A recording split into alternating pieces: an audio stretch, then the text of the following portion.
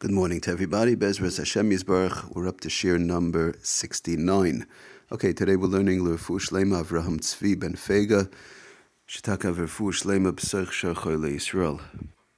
Okay, last week we established the importance of why we need a blech over the flames. Number one, we said to keep non-cooked food on the fire if need be, on a flame from Erev Shabbos going into Shabbos. We also mentioned real quickly that preferably all food should be cooked, if possible, before Shabbos. We shouldn't come into questions of bishul, but if non-cooked food was kept going into Shabbos, one needs a blech.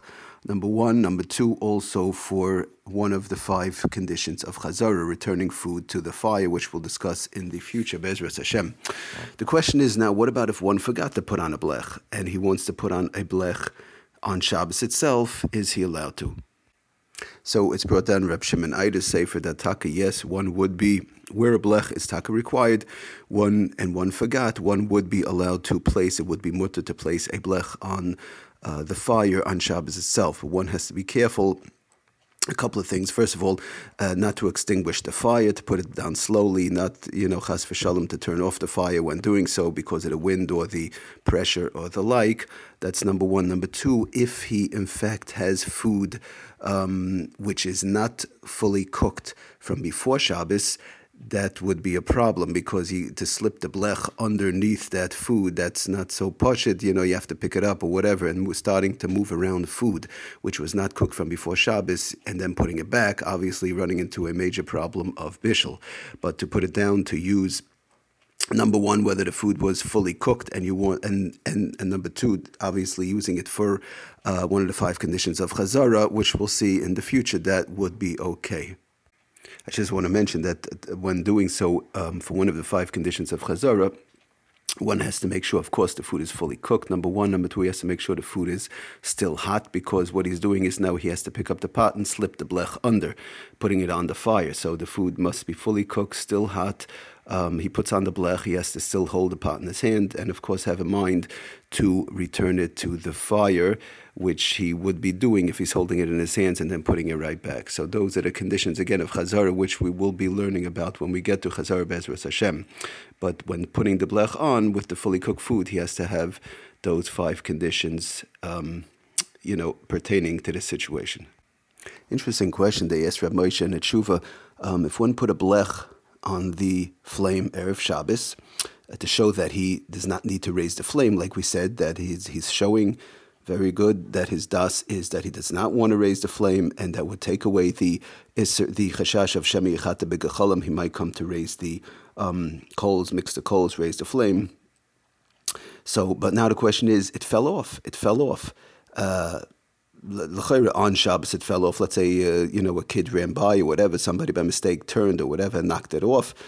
So the question is, do we still say that since he showed his das that he does not want to raise the flame, he showed it, then he did a siman and he made it, it was done Erev Shabbos, and do we say that the blech still holds water, as they say, that it's still going to serve as a siman even though it got knocked over?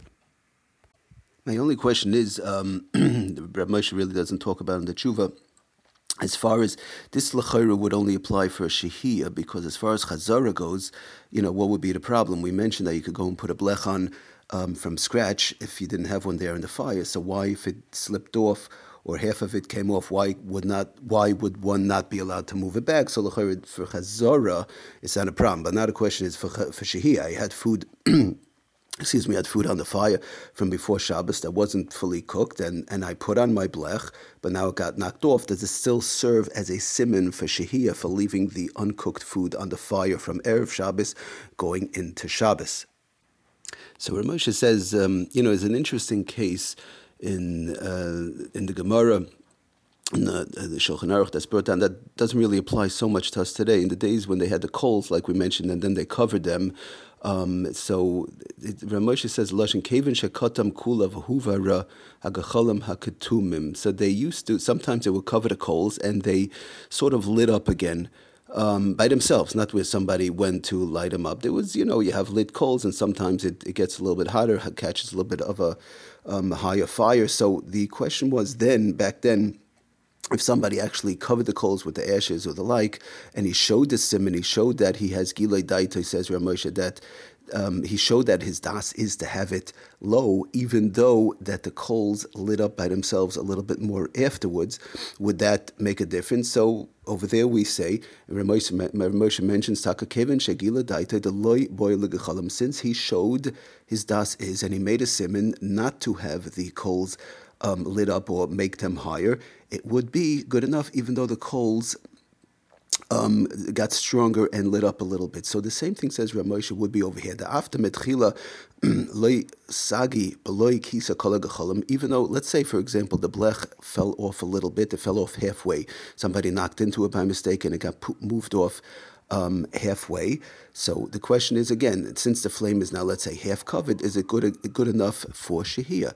So we know, says Rav Moshe, since even though if one only covered partially the coals, way back, in the days of Chazal, one only covered the coals a little bit, partially, it's not good enough. It says Rav Moshe, loy sagi b'loy kisa kol hagechalim. It's not good enough when he covered only partially the coals. He's not showing a full das. He has to cover all the coals.